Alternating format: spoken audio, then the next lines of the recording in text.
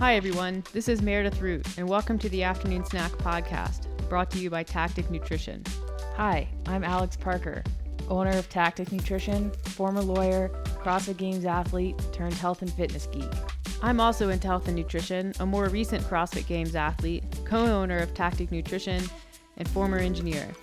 We are here to have fun, engaging conversation about some of our favorite topics, including nutrition, health, coaching, motivation, and of course, CrossFit. Our goal is to give you something to think and talk about and hopefully make you laugh along the way. 3, 2, 1, and we're live. Hey, what are you doing? Oh, I'm just analyzing my knee. I feel like I'm like super paranoid about pain in it because it was hurt a couple weeks ago. You know how there's some people who they're so like pathological about their injuries that they can actually like with their minds create a physical injury. Really? Yeah, I think it's more like, do you think it's because they're like favoring the other leg or something? Yeah, it's possible there's some compensation, but I think like there's actual records. This probably doesn't happen as much with like people who do sports, but there's a lot of doctors out there who think that disorders like fibromyalgia, they can't pinpoint exactly what that is and what causes it. So I know that there are some people out there who think that it's actually a psychological issue. That people can just develop these chronic pain syndrome issues because they're so worried about having chronic pain. Yeah. And I don't know if you remember, but back I feel when like I might be that person. Yeah, with your right knee specifically. Right now, but eventually I'm going to have like everything. Yeah. I remember back when I was having my heart issues, which I have all the time now. But there's been 2 times I remember where I became very paranoid about it. And you probably remember because that was when I was in the ER and, you know. Yeah, we went to urgent care. Like we were in bed and she was crying. I'm like, let's just go to urgent care. But the reason was like, it's your heartbeat is something that just happens. You don't notice it. But I think when you're very paranoid about having a heart issue, like you start to become hyper aware of your own heartbeat, which is a really odd like sensation. You can't sit here and do it, and I can't even do it now. But when you're in that state of mind, the only thing I could hear, whether I was like trying to go to sleep or sitting during the day, was my heartbeat and the arrhythmia that I have. And you know that I have it because I made you listen to it. Yeah. And it was icky. It was. Yeah. So that was, I know that there's like some psychological, component there. And then it probably like the stress doesn't make heart issues any better. But the same thing probably exists with just manifests in different ways. Chronic pain, creating stress response, inflammation, that kind of thing. Which is why we always say it's so important to manage your stress levels when you're feeling like you're having chronic inflammation. Mm-hmm. Which is easier said than done. Oh, yeah, of course. Definitely easier said than done. It's like those moments when someone's like, just calm down. You're like, I am calm. You're like, okay, well, I'm not really sure about that. You had a big day yesterday.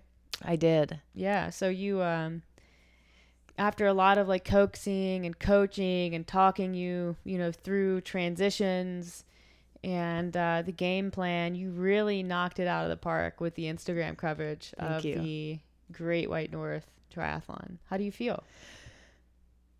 I feel like I really pulled through. I think it was on Friday night where you're like, we should get some like good content on this. Like bring the camera, like do Instagram. And I was like, Meredith, no one will care about your bike run race in Stony Plain, Alberta. And sure enough, like a lot of people were tuning in. And I will take some credit. I mean, part of it was my hilarious recaps of what was going on. And there was a lot of downtime. So I had to like keep people engaged with what was going on with me. Yep. And if you missed it, I'm sorry, you did. You really missed out. It was funny, I thought. And I got a lot of feedback. But yeah, I feel It was really fun, actually. Like, much more fun than I was expecting it to be. The content or watching me do the triathlon? The whole experience was really fun, actually. Yeah. Which normally I'm the one participating. So I thought, like at one point I was like, I don't think I'm going to go. But then I did it because you do things for the person that you love. Or at least that's what my mom told me. And my friend. And my friend was like, you should probably go. Like, they told you that last week or like? My mom's kind of told me that a little bit. And then my friend was like, you should definitely go. You're like, no, but I don't think you understand. It's on Sunday and I'm going to miss 2 training sessions. No, I didn't miss any. That's right. You got the one in. Yeah, I only had one that day. How much did that weigh into your decision to go? No, it was fine because I managed to like finagle my schedule. I really just didn't want to go and be a spectator. Savage. But it was fine. It was actually fine. You weren't like annoying about anything. No.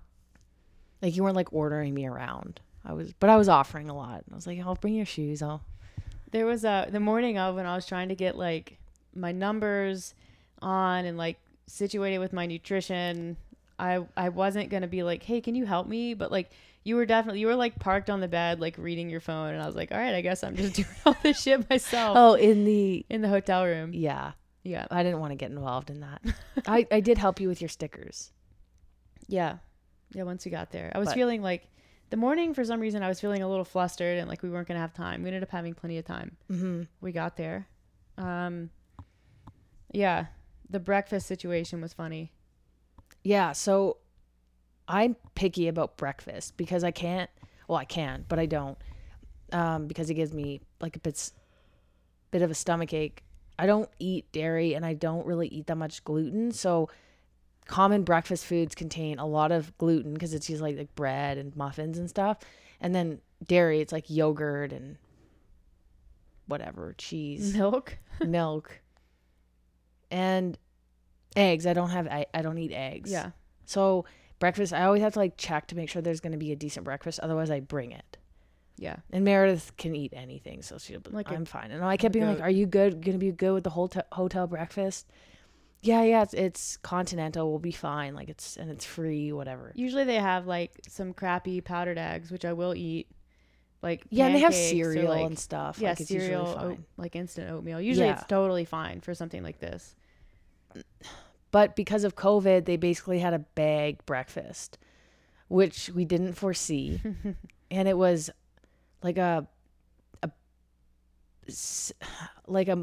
cupcake muffin, like those muffins that taste like cupcakes with no icing. Yeah, well, they have to have their like individual package. But I'm like, when was this packaged? Yeah, well, no, they didn't package it; they bought it prepackaged. I know, but like, when did it? Like, in what factory? When did it go into the baggie? Yeah. How long has it been? Well, in the you baggie? could have asked the same thing for every item in that bag. They had sliced apples that were bagged, and I bagged ate those from a and, factory. like, they tasted like bagged apples. Yeah.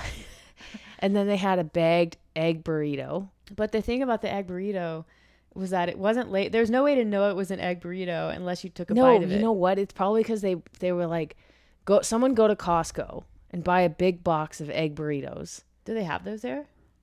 I imagine so. They have all that kind of stuff at Costco. And then they go and buy them. And that's what they take them out of the box that's labeled egg burrito. Mm. And it's like an individually wrapped egg burrito. Well, anyways, I didn't really want the burrito, but I was also like, I have to know what's in this burrito. So she takes a bite and I was like, don't eat that. Yeah, it's like, oh God. It's like there's powdered eggs in the burrito. So that was... And by burrito, we mean like a dried up white tortilla with about the wrapped size in of like a eggs. Twinkie. It's pretty small for a burrito. Yeah, that was so bad. It was wrapped in the same package as a Twinkie too, which tells you everything you need to know about this burrito. Actually. But we made it work. I always have like emergency supplies. Yeah. So I brought 2 of those instant Quaker oatmeal. Yeah. And ate them both myself. Yeah. And I didn't get any of that. But you ate the muffin and you had some Stroop waffles. And would you say that like prepared you for your day? Yeah, it was just enough carbs to get me through. Yeah. I usually have a huge breakfast, like 900 calories. So to have to like run on 350, it's really amazing that I did anything that day. Yeah. Well, I'm impressed. There's that's a physical feat. You probably walked around like a little bit, and you had to have the camera in one hand and the cell phone in the other. So that's physical. Yeah. Yeah. How'd you feel about the day? Well, I will say I would have been in much bigger trouble had I not eaten the amount of carbohydrates that I did the day before. And that, I guess, is sort of by design with an early race start. That was the goal. And I did. I ate like I didn't track everything, but just back of the napkin calculations, probably somewhere in the ballpark of like 600 grams carbs. But then I dropped, like I'd never eat very much protein on those days. So I just did one day, and that was great. Like the morning of, I had like that, obviously the bite of egg muffin, and then I had like stroopwafel, the banana nut muffin that I had, and some Gatorade, and that was it. And I felt fine. I was worried just because of the lack of food volume in the morning, which is not normal for me. I usually eat quite a large breakfast. I was worried that I was gonna bonk at some point, because it's also been a long time since I've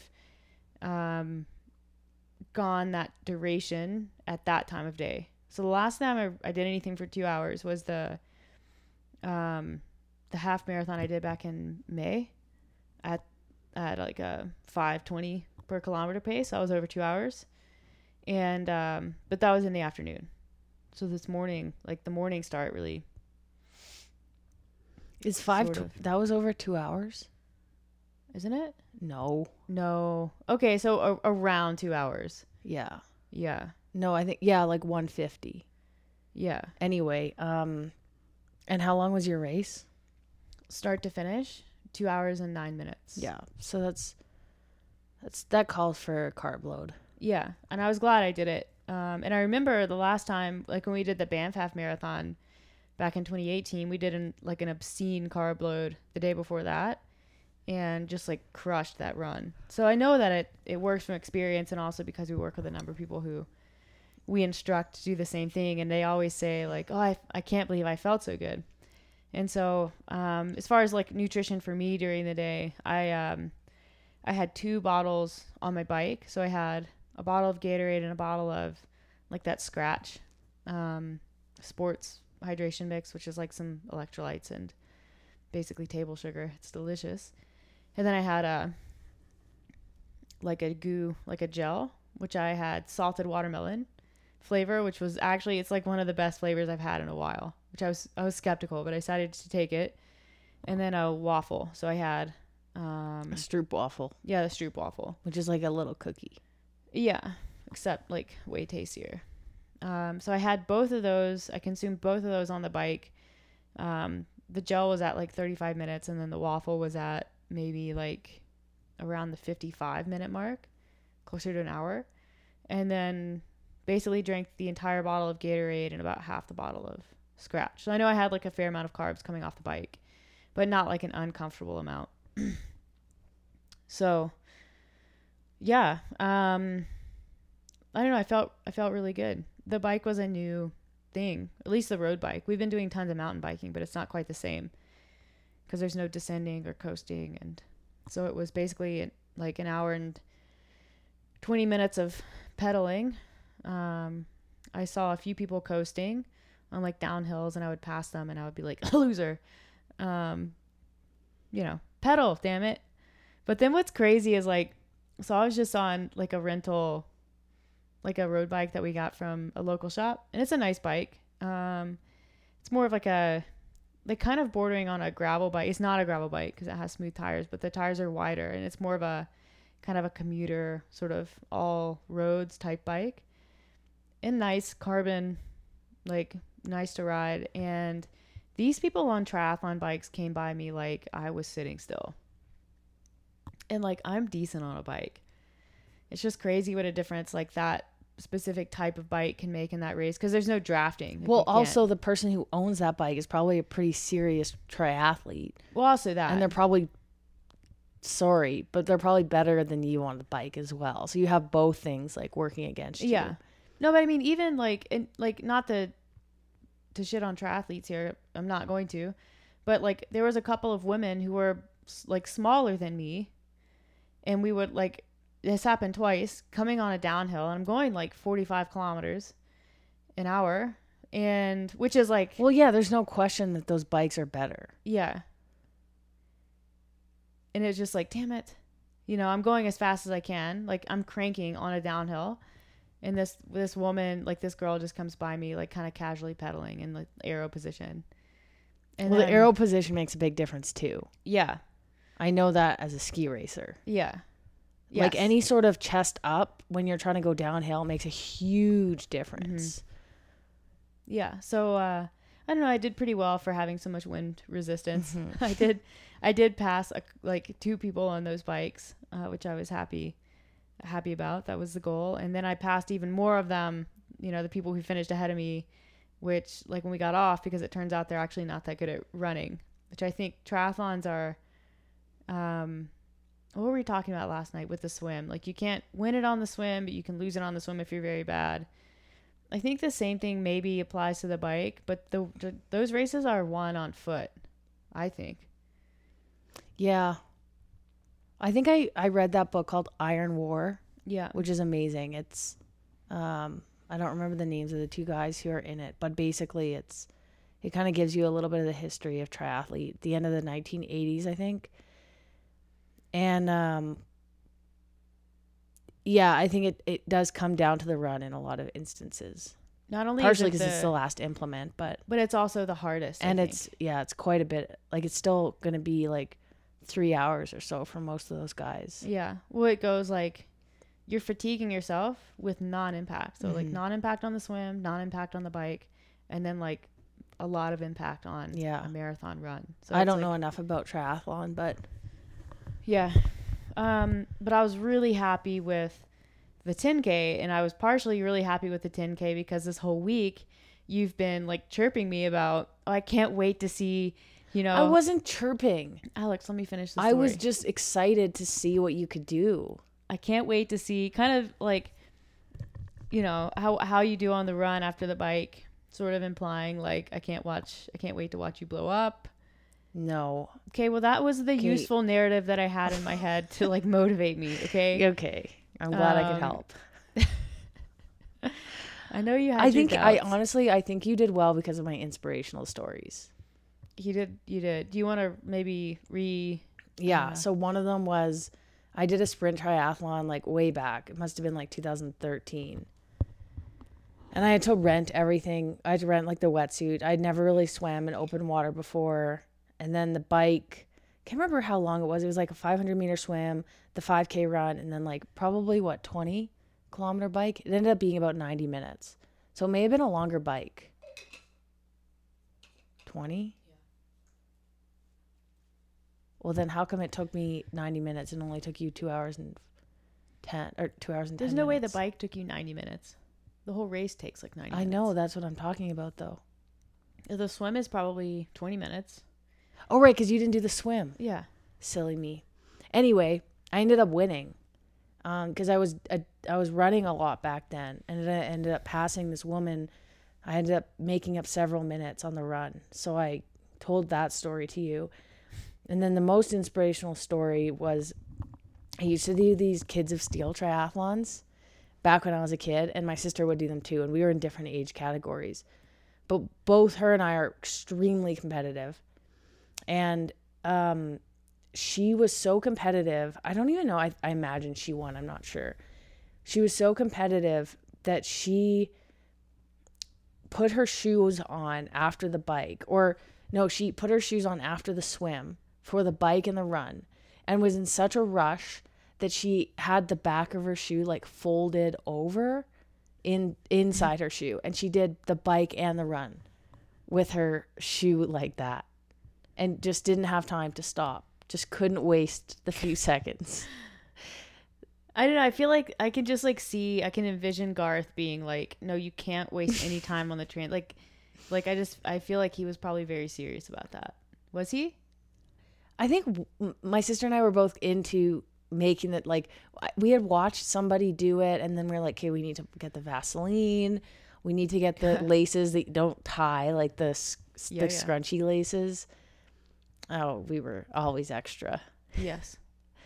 But yeah. Anyways, I told that story. And I'm sure that really sunk in. And you're like, I'm going to have that same competitive drive. Yeah. And I did. I will say, I think next time I'm going to get one of those, like, the heel horns to get your shoes on. I'm going to bring one of those. Oh, yeah, for sure. Because I had issues with my right shoe. Well, if not for me, you would have been tying up your laces in the transition period. Yeah, I don't know why I was untying my shoes. I just wasn't thinking, like, I'm going to have time to do that. But, yeah, it was great. The run felt super smooth. Partially, I think, our runs lately have been in the heat here, and it was really nice. It wasn't hot at all, and I came off the bike, and it was like my leg, it was like a weird transition. I'm like, I don't know what's going on with my legs. Like my hips feel kind of weird, and like you just kind of feel out of sorts. And I like looked at my watch. I ran past you, and I looked at my watch, and it said 420 split, which is quick. It's like a lot faster than I wanted to be running. And so I just assumed, I was like, oh, it's probably a GPS thing. It's going to like catch up and it's going to adjust. And so I just kind of kept going at that pace, or the pace that I was running. And I looked down, 425. Looked down again, 430. So I was like, shoot, I'm going too fast. But, I'd kind of committed at that point to like my plan, which was manage intensity on the bike, like go moderate, and then like try to make the run become uncomfortable. Not like right from the gate, because it's 10 kilometers. But actually like sustained around a 440, under like a sub 440 for like the first 4 kilometers, and then around like a 445 for the rest of it. So my average on the 10K was 442, which is like a 735 per mile pace. So I was like pretty happy. It wasn't comfortable at the end, which is what I expected. And I had to chase that lady down for my finish position, which I definitely like didn't want to do. But when there's someone who is, at like 50 meters ahead, you kind of have to. And she didn't know I was coming. Yeah, except when I yelled, Meredith, run! I was gonna. Like, I don't know. It looked like you were mailing it in. I didn't want to do it too soon and tip her off. Okay, so do you think that people should carb load before training? And when is it appropriate? I think and why does carb loading work? Like for training from or racing? No, from like a physiological perspective. Like why carb load? Why are carbs like why do we tell people to eat carbs? Yeah. Well, so carbohydrates, we're talking about the 3 macronutrients. There's protein, carbohydrates, and fat. So the 2 that your body will predominantly use for energy are carbohydrates and fat.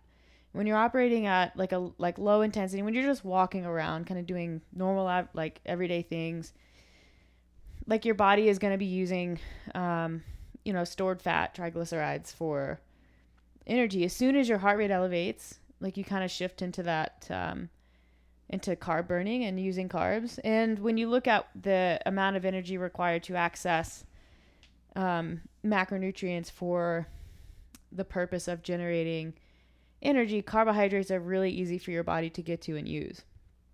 And it's like, if you want to understand kind of how important carbohydrates are from a physiological standpoint, you have to consider like your body only has a couple of ways and places in which it stores fat. Your body has like, I think 15 to 20 different ways that it stores carbohydrates. So like physiologically, we're kind of set up to use carbohydrates.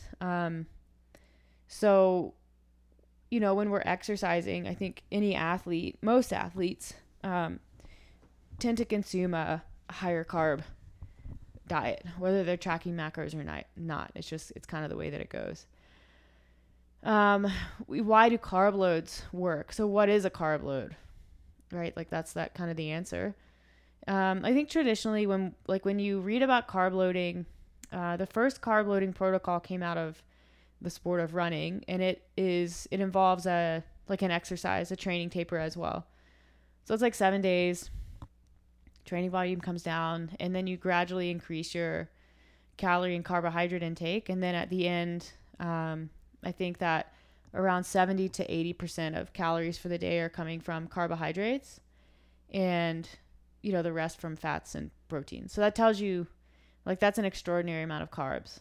Like, you're looking at 700 to 800 grams per day easily for a number of days leading into a race.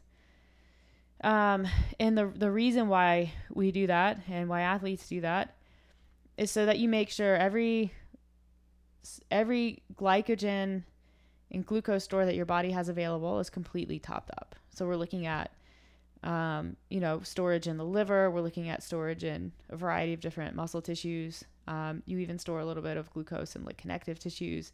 So you're just kind of trying to like cram as much as you can wherever in your body, so that when you're racing or when you're competing, it prolongs the amount of time you go until you tap out your stored glycogen stores. And at that point, now you're relying on a combination of, the glucose that you can consume. So Gatorade, gels, that kind of thing, it's good to consume those even if you haven't tapped out your stores. And, for very long events, you're going to move into fatty acid oxidation because you're just going to start to slowly run out of glucose. And so your body starts to pull on those fat stores. And when that happens, because there's an increased oxygen demand for fatty acid utilization, your intensity is going to come down. So we see that start to happen in longer distance, like marathon, ultra, Ironman. Like, that's going to inevitably happen. But you're also, you would never compare the pace of a marathon runner or an Ironman to a 400-meter sprint, or even a 1 mile sprint, which is a time domain where you're going to be using, basically 100% carbohydrates. Yeah. Yeah. So how long does the duration need to be for somebody to benefit from not even like a full carb load, but let's just say for somebody like you, like 500 grams of carbs, 600 grams of carbs the day before, which is kind of like, the best bang for your buck. Like, one day you're just going to do your best to top it up. Yeah. Plus that's typically a rest day, which helps. Yep. So like, what duration would you start looking for? And like, do you do it in training? Do you do it just for races? Like, what kind of? Yeah, I think it's particularly useful in races. So I think, like, honestly, any duration probably above 60 minutes, even less than 60 minutes. If you're just looking to optimize your performance, a carb load is going to help. It doesn't necessarily need to be a 7-day ordeal, but even in open workouts, even in, single day CrossFit events, definitely in multiple day CrossFit events, doing a carb load is going to be really helpful. And you don't even need to be an elite athlete to benefit from it.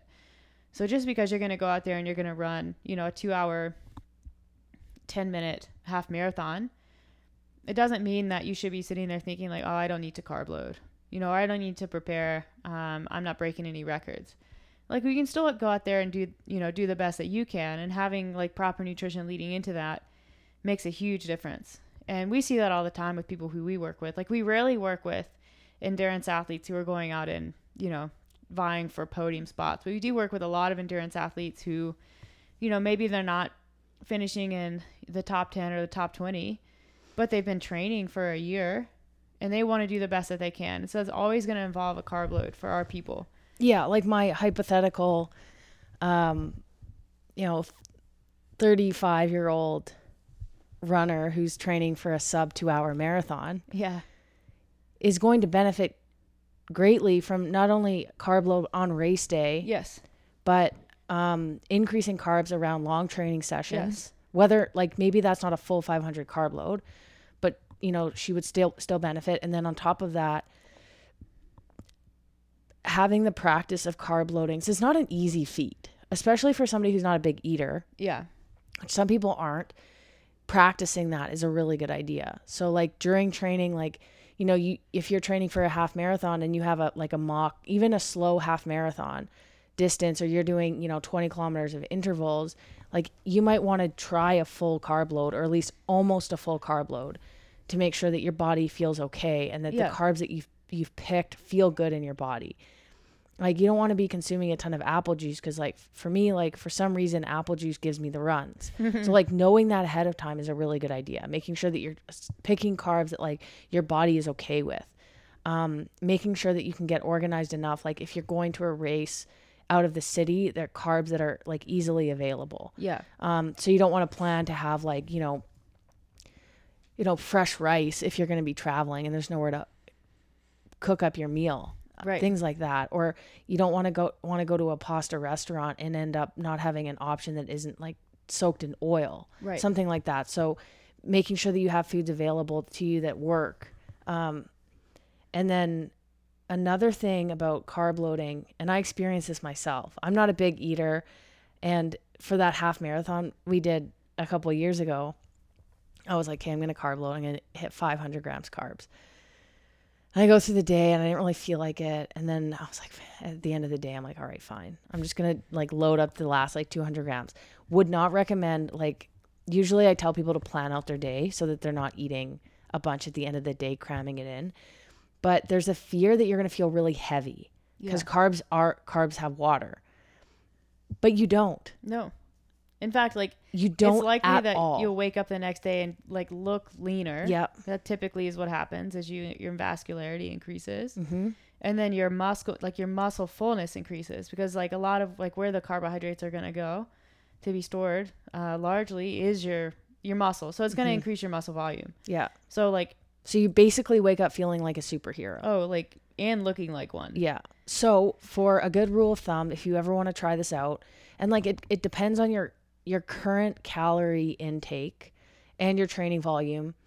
But what is a good rule of thumb if you want to try this out is increasing your calories for the day by 30 to 40%. So if you usually eat 2,000, you should be eating closer to 27, 2,800 the day before your race. Yeah.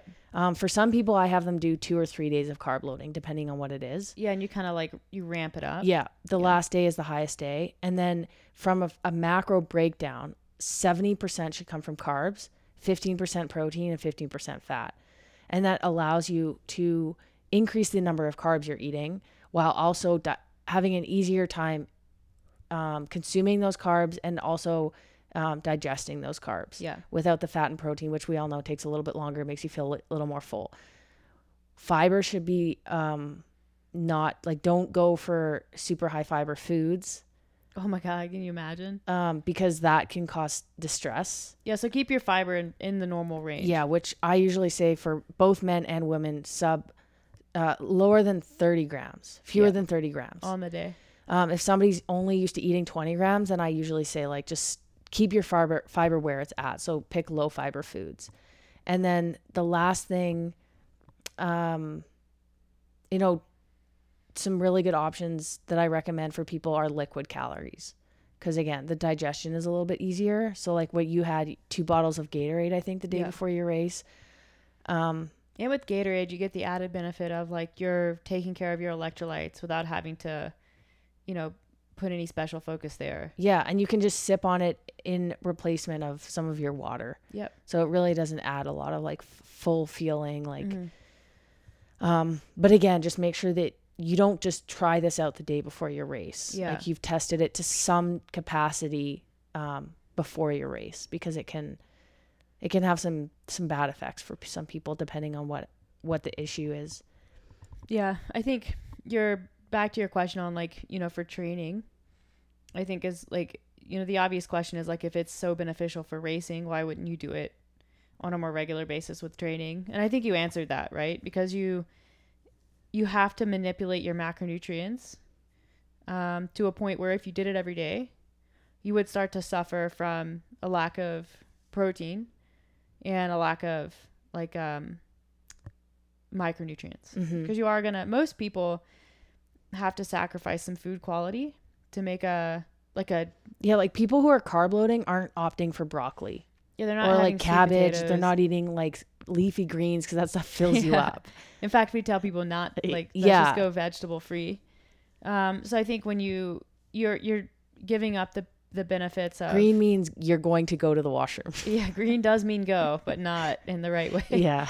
So if you ate like that all the time, you would expect to see a negative change in body composition. So you'd see some lean body mass loss because you're not getting an appropriate protein for muscle building. And then obviously there's negative consequences to eating, lower quality food for that amount of time. So any potential positives would over time be negated by, kind of the large holes that are in that way of eating. Yeah. Which is why it's kind of a short-term tool, and it fits into the grand scheme of, race prep nutrition, but not necessarily everyday training nutrition. Yeah. So what I normally do with my endurance athletes, and I absolutely love endurance athletes, especially the ones who hit their macros consistently, because it's so easy to manipulate things.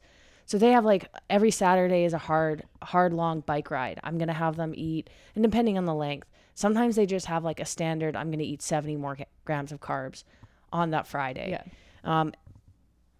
And then sometimes the number of carbs will vary if their training is incrementally increasing week by week. Once it gets to a certain point, I'll say, okay, 50 grams more carbs today. The next week's going to be 70. The next week's going to be 90. And that all depends on how things work. So like when we get an endurance athlete who comes through for one-on-one coaching, it's always really exciting, because especially for one who's never utilized like nutritional strategies like this for training or endurance. And then another thing to note is that a person who has a healthy body composition that works for what they're trying to do already, their carbohydrate, carb, fat, protein, macronutrient ratio is going to be skewed a little bit higher in carbs already. Yeah. So you're looking at like 50% more of carbs out of the total number of calories that you're eating. Yeah. So really to switch that up, you're not going to go, and they're eating a lot. So they're able to get in kind of like for a female at like 60, 65 grams of fat, which is kind of what we think the minimum is to kind of keep your hormones healthy. And then they're also eating the minimum amount of protein based on their muscle mass and their goals. So eating more because they're expending more energy through endurance training, it's the additional calories are going to be coming from carbs for them. Yep. So it's really not that hard to tinker around with that to increase and decrease carbs in that way and keep the numbers the same for training. I'd really like to get a hold of some moderate to higher level endurance athletes, because I think that if you're at that level, there are obviously... We have two sitting right here. Are you my coach? Is that how this works? Am I your coach? Am I my coach? We support each other. Yeah. Anyways, I think, but see, you and I, we already do a lot of good things with nutrition. Like our nutrition's fairly dialed. There are a lot of high performing endurance athletes who do not have dialed in nutrition, like ever. It might be like before, a couple weeks leading into a race, they start to clean things up. There's air quotes there. Mm-hmm. Maybe they start to make an effort to increase carbohydrate intake then. But as far as, this more daily monitoring of nutrition and paying attention to how it affects training, I don't think that happens quite as much in the endurance sport realm as it does in CrossFit. And I'm just like, I'm curious as to what, a high level endurance athlete would feel like if they just took a little more control over their nutrition. Yeah, like dialed in the actual numbers. I think a lot of endurance athletes know that they need to be eating a lot of carbs before and probably figured that they feel better with them. Yeah. But like tinkering around with the numbers for training and stuff like that might be helpful. Yeah. It would be interesting to know because I do know that some endurance athletes are pretty up to date with their training stats and that sort of thing. So I'd be curious to know what their approaches to nutrition. Although yesterday, I was hoping you were going to tell this story. Okay, so yesterday, this is a good transition to intra-workout carbohydrates. Yeah. So I'm just watching all these racers come in, and like nothing against the people in this race, but there was a very big variety of levels competing. So you had people who just like, it was clearly their first triathlon. You had kind of middle of the pack people like Meredith who were like obviously in good shape, but weren't like full blown like. I think I'm beyond middle of the pack. Okay, but I'm leading middle of the pack. You didn't have like all the equipment and that sort of thing. Yeah, like not a rental bike. And then you had to like super, super elite guys doing the half Ironman. So I'm watching, there was a sprint race, a duathlon, which is a bike, run, bike, or It's run, bike, run, run. bike, run. And then they had, I think it was run, bike, run. That's what I just said. Okay. Yeah. And then they had a half Ironman and then your triathlon, the Olympic distance. That wasn't a triathlon. So there was a variety of people coming in at different times, and I'm bored, and I'm sitting there watching people come in, and I'm specifically watching people. They have to get off their bikes before this line to run into the transition area. The stop line. You can't just bike into your spot in the transition area. You have to get off your bike and like run your bike in. So I'm watching people get off, and there are some people who are taking their shoes off before they get there and running in with bare feet. Like, see, obviously they're pretty experienced. The best guy, there was one lady who was watching for people coming in. She starts running beside this guy on the bike as he goes into the transition area, and she's like on the outside. She's like 10.5. And everyone just kind of like, no one's really like cheering. There wasn't a lot of people around, or weren't a lot of people around. And she was like, I have half a gel, glucose 10.5 or something. And everyone's like, what the? And I'm like, oh my God. So they've got some sort of. He's got a continuous blood glucose monitor on somewhere. I was like, really? Really? And like, he came in before you, so he was doing the sprint. Or No the way. duathlon. He wasn't doing one of whatever you were doing. Did he look legit? I don't know what he looked like. It only caught my attention when he was in the transition area, like biked through, and she was yelling at him. But I was like, okay.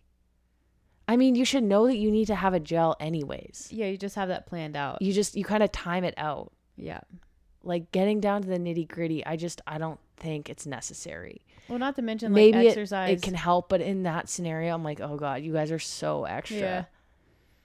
Yeah. It made me chuckle. Oh, that's interesting. Yeah, I don't know that like in intra-race nutrition is necessarily where continuous glucose monitors are going to take off, but maybe. So I don't actually know a lot about those. Do they? So she would have the data on her phone or something. Yeah, I mean, it depends on. There's a few of them that are kind of coming out, but essentially it's a little device that you wear on the back of your arm or somewhere, and it's got a little filament, and it measures your blood glucose. So it's basically what people with diabetes would be wearing. Yeah, it's kind of funny. Like there's a lot of hype around these devices, and they're like, oh my God, it's so amazing. There's this new technology, and it tells you your blood glucose. So you can optimize your eating time and optimize your post-workout nutrition and blah, blah, blah. Yeah. And I'm like, no. This device has been out for decades. Yeah. Like they've figured out how to market a medical device to a sports population who refuses to believe that their physiology falls within a predictable range. Yeah. So it's like there's nothing that thing's going to tell you that we don't already know. So is 10.5 like something to panic about? Well, I don't know. It would depend on the units of measurement. Okay.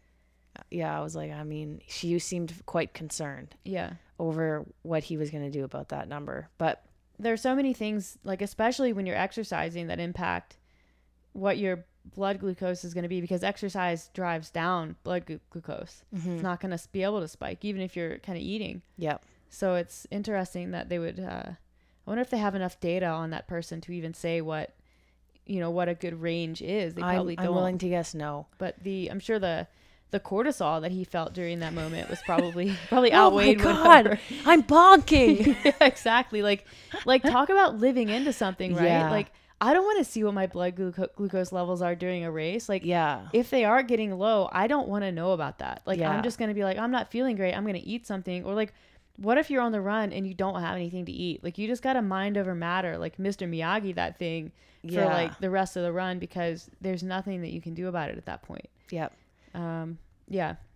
So, with what I do, and then what I get most of my endurance clients to do, and this is for training and for races, the bare minimum for intra workout is 20 grams of carbs every 40 minutes. What do you mean by bare minimum? Like, you should probably be consuming more. Yeah. But that's kind of like, that's the minimum. I don't know how, it's the bare minimum of what you should be consuming. Like, if you're good consuming 20 or 30 grams every 30 minutes, that's better. Yeah, I think the optimal, if you're consuming a single source of glucose, yeah, the maximum absorption rate or usage rate tends to be around 60 grams per 60 minutes. Mm-hmm. But you can push that up to around 80 grams per 60 minutes. If you take different forms of carb. Yeah. Sugar. So you're taking in glucose, but you're also taking in fructose, maltose, lactose, but I don't know who's going to do that. Mm-hmm. That'd be nasty. But yeah, there's different, your body uses those different sources in different ways. So you can kind of bump that threshold up and that's why a lot of those high-end sports supplements do have mixed. They have multiple sources in there because they know that. Yeah. So those gels that we were talking about, taking one of those every like 30 or 40 minutes can be really helpful. So if I have somebody who's carrying one of those water packs, I usually tell them to put Gatorade in, because like, why would you drink water when you can have Gatorade? Like a Camelback, you mean? No, like the belts with water bottles. Oh, or if right. if you're stopping, you're doing loops or something, you should probably be drinking Gatorade, because it's better from a performance standpoint, and it's liquid, so it's going to hydrate you, and it has electrolytes. Yeah. So my recommendation is to have Gatorade if you're drinking anything during your workouts, and then gels or any sort of, like, you can eat those gummies, anything that's kind of the jelly beans. There's a bunch of different ones. So just find something that you like. Like I don't like chewing. Yeah. So I prefer the gels because I can just squeeze it into my mouth and like slowly swallow it. Yeah. And then from an anecdotal point, I notice when I take those gels, they give me a boost. Well, I don't know that that's anecdotal. There's kind of evidence, right? I know there's evidence in that, like, even taking a sip of something sweet during a workout can signal to your brain that nutrients are on the way. That there's going to be carbohydrate availability. So your RPE tends to decrease. Yep. And that's, I mean, who wouldn't want that? Yeah. So even just like a sip of Gatorade or sip of something sweet, we always, like, you can even do that in CrossFit workouts. Like if you're doing intervals and you have something sweet to sip on in between your intervals, especially near the end of the workout, that can be really helpful as well. Yeah. And then even from a CrossFit perspective, we sometimes suggest to people who have longer workouts up to 90 minutes with different parts, having some carbs within those workouts can be helpful as well. Yeah. So overall, ones. Like, carbs for the win. Yeah. It's interesting because I do think that in the endurance world, you see a larger portion of the population who buy into the high fat protocols. Not in the necessarily endurance world? Keto. Yes. In like ultra. And that's like ultra maybe, yeah. You hear about this not concept marathon, of I like, don't think. Yeah, no. You hear about this concept of like training low, and has nothing to do with elevation. That has everything to do with carbohydrates. And so essentially in the off season, they follow a high fat, low carb protocol. And that is, I guess, essentially to create some fat adaptation to improve an athlete's ability to utilize fat for exercise, sort of energy substrate. And then right before the race, or like when they go in season, they switch back to higher carb. And so I guess the theory there is that your ability to utilize carbohydrates will be even higher than if you had just eaten high carbohydrates year round. But I disagree with that. And the reason is I think that an athlete stands to lose, or maybe lose is the wrong word. They don't stand to gain as much from training if you can't get as much out of training because you're not consuming adequate carbohydrates for that training. Or recovering from training. Yeah. So it's essentially like the yo-yo diet of like performance nutrition. Like, yeah, you might feel great on carbohydrates, but could you have been in better physical shape had you been eating carbohydrates year round? I think, yeah. And then there's been those two studies kind of the repeat studies done in race walkers, which like race walking is a sport. It's hilarious to watch. Okay, but I imagine it's pretty difficult. Oh, like, I know. It's still like a pretty like race. People can race walk a 10K faster than like. I mean, I don't think that the time is that far off from like my 10K run. It might be a little slower, but I'll look later. Yeah, actually, I'm like, can you actually look that up right now while I'm telling this story? So the study is interesting, and so essentially it compared, and race walking was the perfect sport for the study to be done in because it is slower. It's a lower heart rate sport when compared to like 10K running. So essentially they put people on, and this is all done with with proper like on-ramp and washout periods, but essentially they compared a low fat, high carbohydrate group to a control group to a high fat, low carbohydrate. So essentially keto versus normal versus high carb. And what they observed. Okay. Wow. Well, what is it? Did you Google race walking 10K? Yeah, 10K. It said 10K walk world record. In 2020, a guy from Japan did it in 37 minutes, 25 seconds. Yeah, see? I told you. And for women, it was somebody from Russia, 41 minutes, 56 seconds. That's crazy. That was in 1990. That's upsetting, right? A little bit. But that's just what came up on Wikipedia. I mean, that's probably right. I'm gonna have to look the video up. So wait. What? They're both from there's another guy from Russia, 37:11. That was in 2000. Yeah. And then the woman from Russia was 41:04 in 1996. So in and around 40 minutes. Yeah, so I think the rule with race walking is that you have to have one foot on the ground at all times, right? I think so, yeah. The best was when Joe Rogan and Matt Frazier were shit talking race walkers on Joe's podcast, and I'm like, I would like to see either one of you go out and do anything like either. Who was? Oh, Matt and yeah. Joe. Yeah. I'm like, y'all are so dumb. Okay, so back to that. So, yeah, so it was comparing essentially high carb versus keto. In elite race walkers, and why it was important. They're elite, they're pre-trained, so there's no potential for adaptation to occur simply because you're dealing with untrained individuals, which is something that nutrition studies do a lot. They're like, oh, well, we compared plant-based to animal-based protein, and we, compared leg press, and they don't tell you, or they do later in the paper, that they used like untrained individuals. So you have to throw that data out. It's no good. Yeah, so what they saw was that over the course of the 3-week or 4-week testing period, they did baseline testing, and then they did the diet protocols, and then they tested at the end. So what they saw was a decline in both training and race performance in the ketogenic group. The control group maintained, and to no surprise, the high carbohydrate group improved.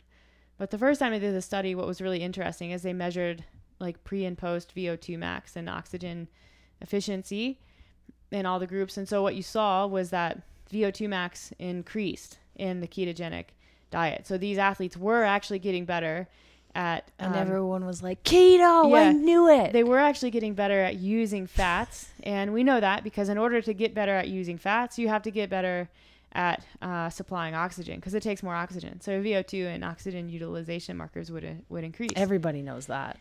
And so what was interesting, yeah. So it did leave a lot of people wondering this, and the question out of that study was, is it possible then to use keto as a tool to improve VO2 max, switch back to high carbohydrate, and then essentially you're operating with, the full power of carbohydrates and also a higher VO2 max, which is a good thing. And so this would kind of prove the train low, compete high theory.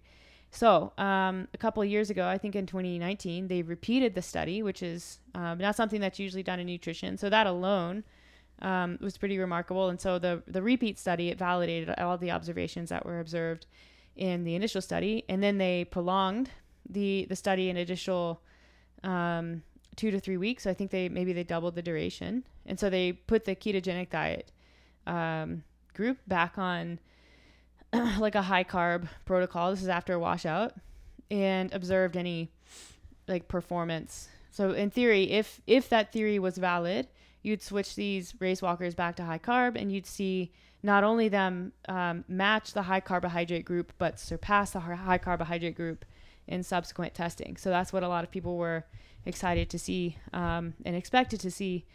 And that's not what they saw. So they switched the ketogenic group back to a high carbohydrate diet.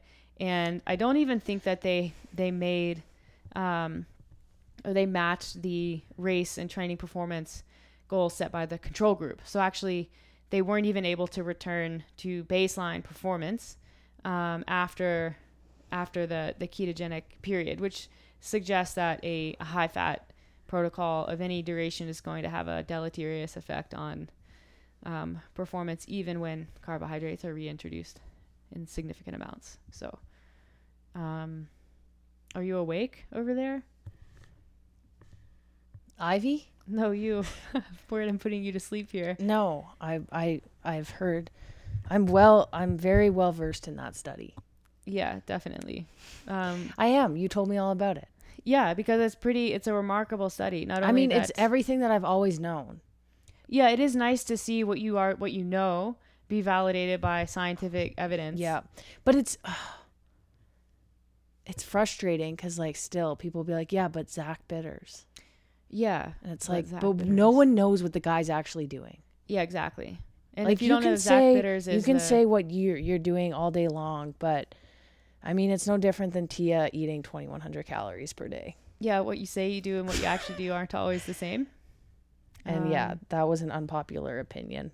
I mean, I actually think that it was a popular opinion, but it was unpopular among her crowd. Yeah, the vocal minority did the vocal minority thing, and they got their panties in a big old wad.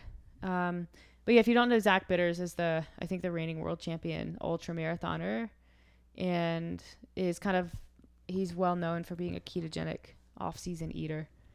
But he might just be so good that it doesn't matter. It's possible. Like, yeah. And like really in the ultra distance, like it comes down to mental tenacity, physical ability, and like, are you just straight up like, are you eating enough calories, period. So that's one of those things, like, I don't really think it matters quite as much. Like, there's no PED on the planet that is going to get you through an ultra if you don't have it between the ears, kind of thing. Still going to suck. Yeah. That was a pretty informative podcast. I thought so. I had to tap into some things I haven't thought about in a while. Yeah, I feel like we were kind of drifting away from the nutrition aspect, and I'm glad we kind of brought it back. Yeah. But I think to kind of are we ready to sign off? Yeah, this is you tell me. Okay, I just want to say, like, you know, a lot of people think that these like nutrition strategies for performance are reserved for high-level athletes, and they certainly are not. If anything, like an average athlete who's eating pretty healthy, who incorporates some of this, can benefit just as much, if not more, from eating a few extra carbs a day before their race. Yeah. Yeah, kind of what, you know, weekend warrior types, you know, average athletes, they don't have the advantage that elite athletes, they don't necessarily have the genetics. They don't have years and years of training under their belt. Mm-hmm. So you have to kind of take advantage of every tool that you do have at your disposal to get the most out of your training and the most out of your performance. And one of the easiest tools and most underutilized, in my opinion, is nutrition. Yeah. And recovery. So, and it's easy and it's available. Yeah. Like a box of cereal is like $5. I bought today 2 boxes of cereal. Meredith buys cereal, and she eats like one bowl, and then 2 weeks later the cereal is gone, and I've eaten it all, but without actually having a bowl of it. You just pick, or like maybe like 2 weeks after I buy it, I'm like, oh, you know what? I want some Cinnamon Toast Crunch, and then I go to have a bowl of Cinnamon Toast Crunch, and it's like all gone. I'm like, okay, super. So but I bought Caramel Toast Crunch today, which is delicious. I had a bowl. I had not a bowl. I had like a cup when I got home. It's really good. Yeah. So if you are endeavoring on a endurance journey, or doing an event or something, or you just want to try out some different nutrition strategies for what you got going on in your life, we can help you with that. Yeah. We always do competition plans for our athletes, whether they're CrossFit athletes or endurance athletes. And we can make recommendations pretty much down to the gram based on your schedule and what you're currently eating and stuff like that. It can be really helpful for people. It just takes the thinking out of it. Yes. As long as you're the type who will listen to what we say, welcome. Come on in. Even if you don't listen, I still try really hard. Yeah. But it helps when people actually do what we tell them. That's true. It is frustrating when you like write up a plan, or like you're trying to help someone and they're not even tracking their macros. It's like, okay. But it's fine. It's a learning experience for everybody, I guess. I think so, including us. Yeah. Sometimes it's a lesson in patience. Yeah. But that's always a good lesson. Always a good lesson. You're smiling. Yeah, it's because you know. Awesome. Thank you for listening. We hope you enjoyed this one, and we'll be back on again soon.